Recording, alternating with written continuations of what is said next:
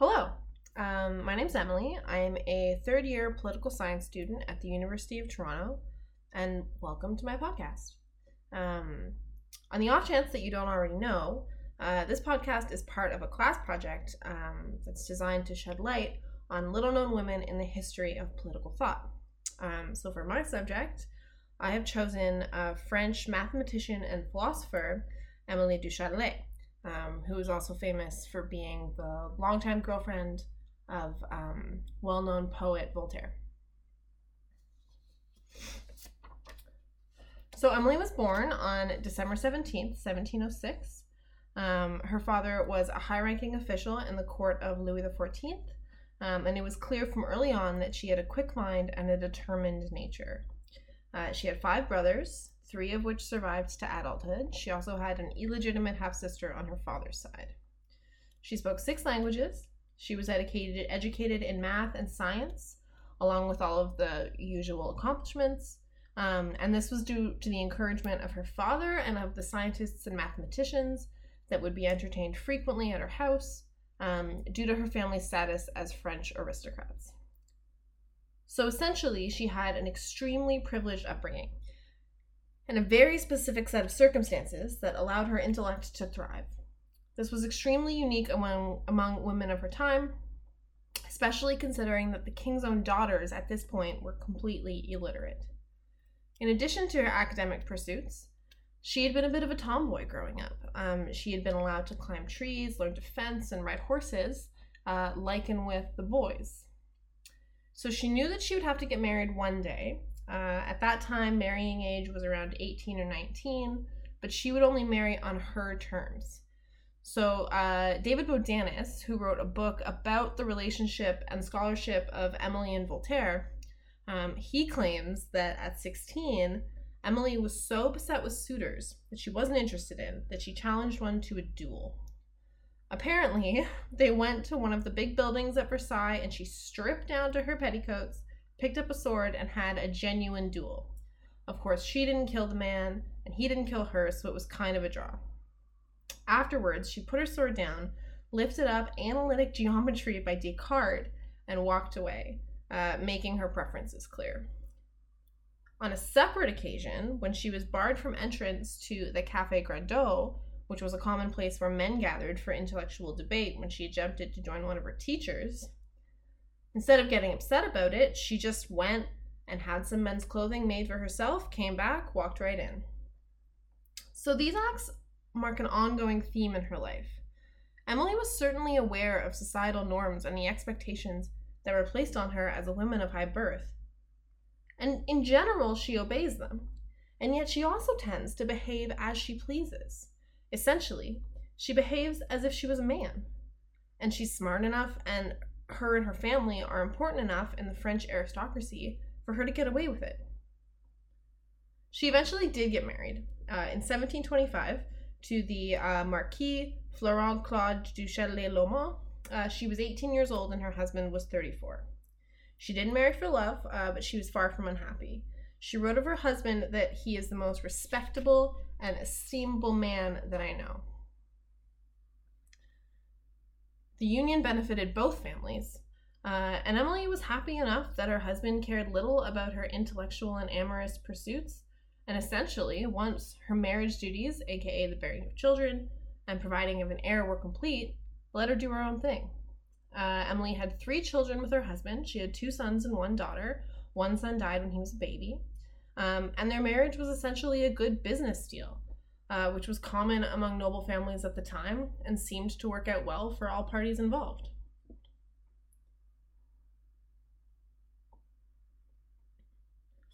She stayed with her husband for 5 years.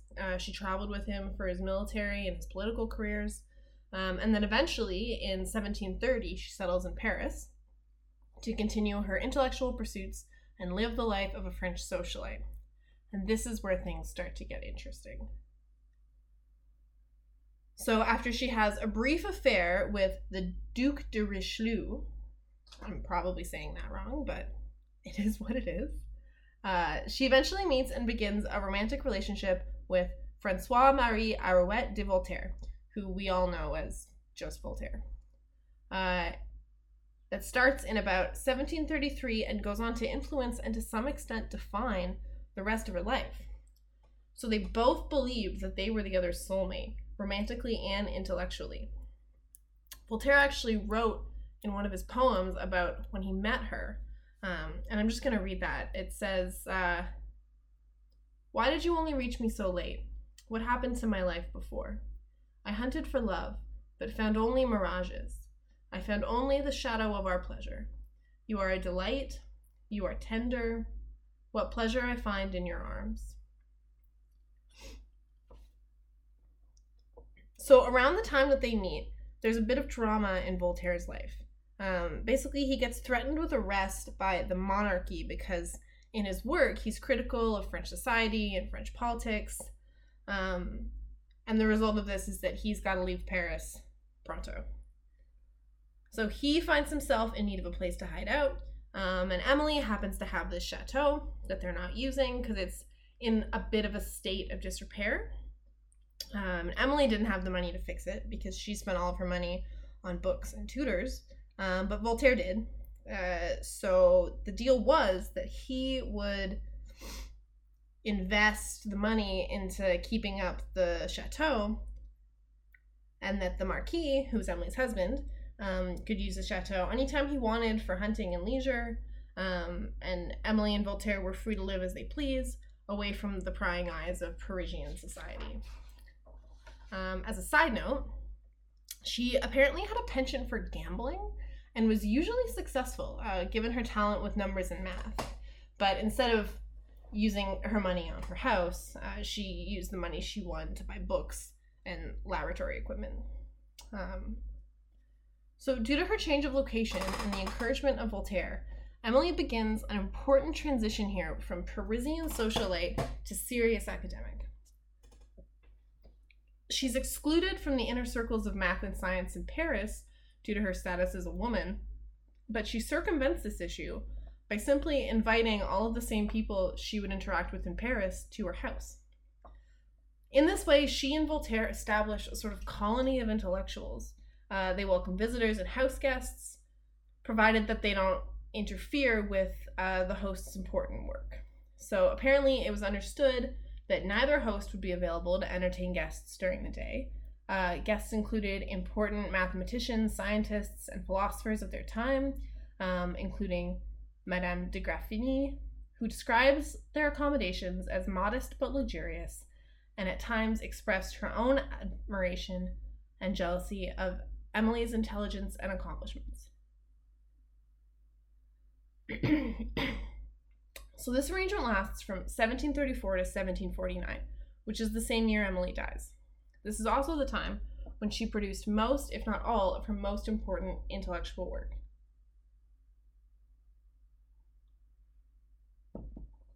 So Emily is known generally as a mathematician and a translator.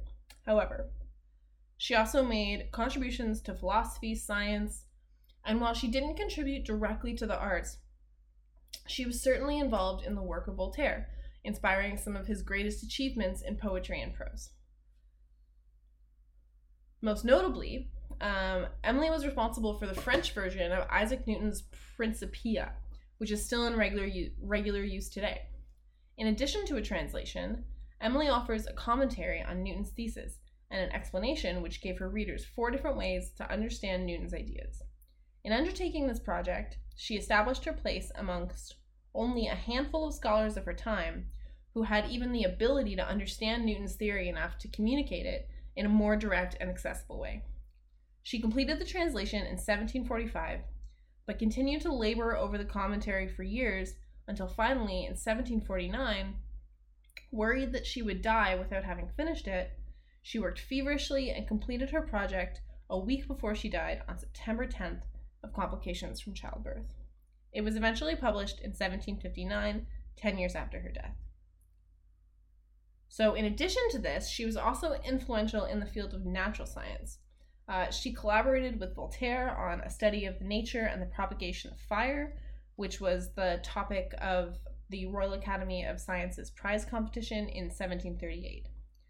As a result of this study, Voltaire concluded that fire consisted of particles that, having mass and weight, obeyed Newton's laws of attraction. Now, in 2021, we know that that's not true. Emily thought that wasn't true at the time. So instead of his conclusions, she advocated her own idea of fire as a form of what we would call energy, which now we know is correct. She secretly submitted her own essay to the competition with the help of her husband, since as a woman she was barred from membership to the Scientific Academy. Neither she or Voltaire won the competition. However, Voltaire was insistent about his essay being published alongside the winners, and when Emily told him that she had also submitted an essay, he was equally insistent that hers be submitted as well. Ultimately, the Academy published a limited run of 5 essays: the 3 winners, Voltaire's, and Emily's. So her magnum opus is something called the Institution de Physique, which was in part a response to Voltaire's recently published Elements of the Philosophy of Newton, which she considered to be too narrow in its scope. She complained that it offered no reasoning for how and why the phenomenon of attraction worked as it did, instead relying on references to God and an ethereal medium that filled the universe. Instead, she offered a mathematical explanation. This publication is what would earn Emily her place in the elite intellectual France, and also her acceptance in the Academy of Sciences of the Institute of Bologna in 1746. Other notable works of hers include a variety of biblical commentary. She wrote a discourse on happiness, which was a common pastime of intellectual men at this time, and a multitude of letters to various friends and acquaintances that reveal intimate things about her personal life and her thoughts on a variety of subjects.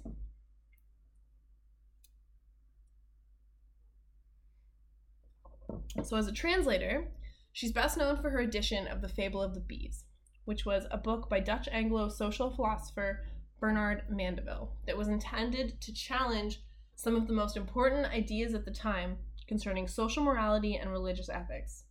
Mandeville argued that rather than focus on the glory of God and self-sacrifice, it was actually through men pursuing their material self-interest, including greed and human pleasure, that all improvements in society would come about. Essentially, that private vice would eventually lead to public benefit. For the most part, Emily agrees with him. Aside from one addition, which is her inclusion of the golden rule, do unto others as you would have them do unto you, which contradicts Mandeville's thesis. Emily says that she chose this particular work because it was, in her words, the best book of morality ever done. But she also thought that an English text, as this one was, could and should be altered to suit a French audience, given the cultural differences between the two countries. She made efforts to translate Mandeville's thoughts and intentions, as opposed to an entirely faithful word-for-word version, which resulted in a translation that was half translation and half commentary. However, in a departure from other prominent translators of her time, she marked the places where she was speaking in her own voice with quotation marks, so they wouldn't be confused with Mandeville's own ideas. The most interesting aspect of Emily's version of The Fable of the Bees for our purposes is her translator's preface. It is here that Emily writes for really the only time about the status of women in society and what her recommendations might be to solve what she acknowledges is an issue. So Emily was a lot of incredible things. She was a wife, a mother, a mathematician, a scientific genius. She was a child prodigy, a philosopher, and a writer, but she was not a feminist. She didn't advocate for the emancipation of women. She didn't petition anyone for the right to vote. On the contrary, at times she admonished other women for being too caught up in what she calls frivolities, like spending all of their attention on their hair and their clothes. She was even called ugly by some women of her day, who attacked her plain clothes and her not-styled hair, although I sincerely doubt that these remarks bothered her very much, since she would probably have considered those women vain. She was far too preoccupied with her work to take any particular pains with her appearance. In the translator's preface, she certainly acknowledges that women face barriers in accessing education, but she also doesn't think that this is a problem for most women. because she isn't sure that most women have either the natural aptitude or the appropriate situation for higher levels of education. For example, in her discourse on happiness, Emily is sure to mention that she's only really writing for who she calls people of quality, by which she means people who are born with a fortune already made. In the preface, Emily expresses her frustration that women are entirely excluded from the sciences. She calls it one of the contradictions of this world, which has always astonished me. She goes on to call the lack of available education to women akin to cutting out half of humanity, and claims that if she were king, she would allow women to share in all the rights of humanity, and most of all those of the mind. For a moment, it seems like she might be preparing to make a favorable assessment of women and of their rightful place in the world. Unfortunately, her motivating reason for the education of women is to make them more valuable beings, which would ultimately benefit men, because if the women they talk to are smarter, then they would be compelled to be smarter, presumably to retain their rightful intellectual advantage over women. She claims to be convinced by her own experience that most women are either ignorant, prejudiced, or lack a bold spirit, and she congratulates herself on renouncing the frivolous things that she claims occupy most women for their entire lives, and thus neglecting the cultivation of their souls. She claims that nature has refused her, and presumably all other women, the creative genius that she sees in someone like Voltaire, so she settles for the art of translation. So, no, Emily du Châtelet was not a feminist, but should that take away from her incredible accomplishments and contributions to science and to math? It seems to me that Emily wasn't a feminist because she didn't have to be. At first, she was incredibly privileged, being born into an established family of the French aristocracy, being the only daughter of a father who encouraged her to study and let her climb trees and ride horses with the boys. She married a man who essentially let her do as she pleased, as long as the minimum level of decorum was maintained for the sake of appearances. These were all really unusual things for a woman of her time period. Secondly, she was a genius, and not a for her time genius or for a woman of her time genius. She was just a genius. It makes sense that she wouldn't feel like most women were capable of the same intellectual rigor as she was, because they weren't. She was, by all accounts, special. The special status gave her the ability to go out in the world and behave as if she was a man. If a club excluded her, she simply went out and bought men's clothes. If a publication excluded her, she could rely on her husband and/or Voltaire to advocate for her inclusion. And they were important enough for that to work. Of course, the men knew she was still a woman, but once they figured out how smart she was, and as long as appearances were maintained, they treated her just the same as any other man. Further proof of her singularity are the circumstances under which she died. So the jury is out on whether it was Emily or Voltaire who was the first one to have an affair, but they both did. Voltaire with his niece on his sister's side, Emily with the Marquis de Saint Laurent, who was a soldier poet who was much younger than she was. And apparently he was kind of a bad guy, but based on her letters, she was head over heels in love with him. And her relationship with Voltaire, while it was definitely changed, remained almost as close as it ever was. When she was 42, she became pregnant with the Marquis de Saint Laurent's child. She was afraid that this pregnancy would prove to be fatal, which it did, so she worked ceaselessly to finish her commentary on Newton's Principia and entrusted it to Voltaire to be published in the event that she did not survive. Her death on September 10th was closely followed by that of her baby. When she died, all three men were at her bedside: her husband, Voltaire, and Saint Laurent. And just to give you an idea of how heartbroken Voltaire was and how he saw her, I'm going to read a response he wrote to a friend who had inquired about his well-being. So on October 14th, which is a month and 4 days after she died, he says, "My dear boy, a woman who translated Virgil, who translated and simplified Newton, and yet was perfectly unassuming in conversation and manner, a woman who never spoke ill of anyone and never uttered a lie, a constant and fearless friend. In a word, a great man, whom other women only thought of in connection with diamonds and dancing. For such a woman as this, you cannot prevent my grieving all my life. I am very far from going to Prussia. I can hardly leave the house. I am much touched by your kindness. I have need of it.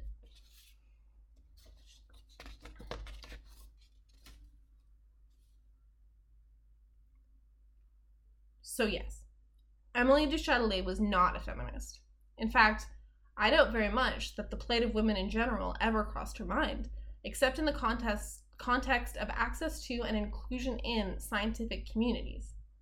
But even being as privileged and as smart as she was unable to escape her gender and has spent most of history being remembered only as Voltaire's assistant. Her translations have been attributed to men who had a cursory role at most, and her contributions to our modern-day understanding of the concepts of energy and of the work of Isaac Newton was all but forgotten until relatively recently. So I guess my point is that just because she didn't fight for the emancipation of women does not make her contributions to society and to science any less important than the contributions of someone like Mary Astell or like Bell Hooks, or her ideas any less worthwhile in the study of women in political thought. Just by existing, she proved that women are capable of the same exceptional intelligence that men are. The challenge that we find ourselves in now is finding ways to include and to encourage women without forcing them to become like men, like Emily had to. Thanks so much for listening.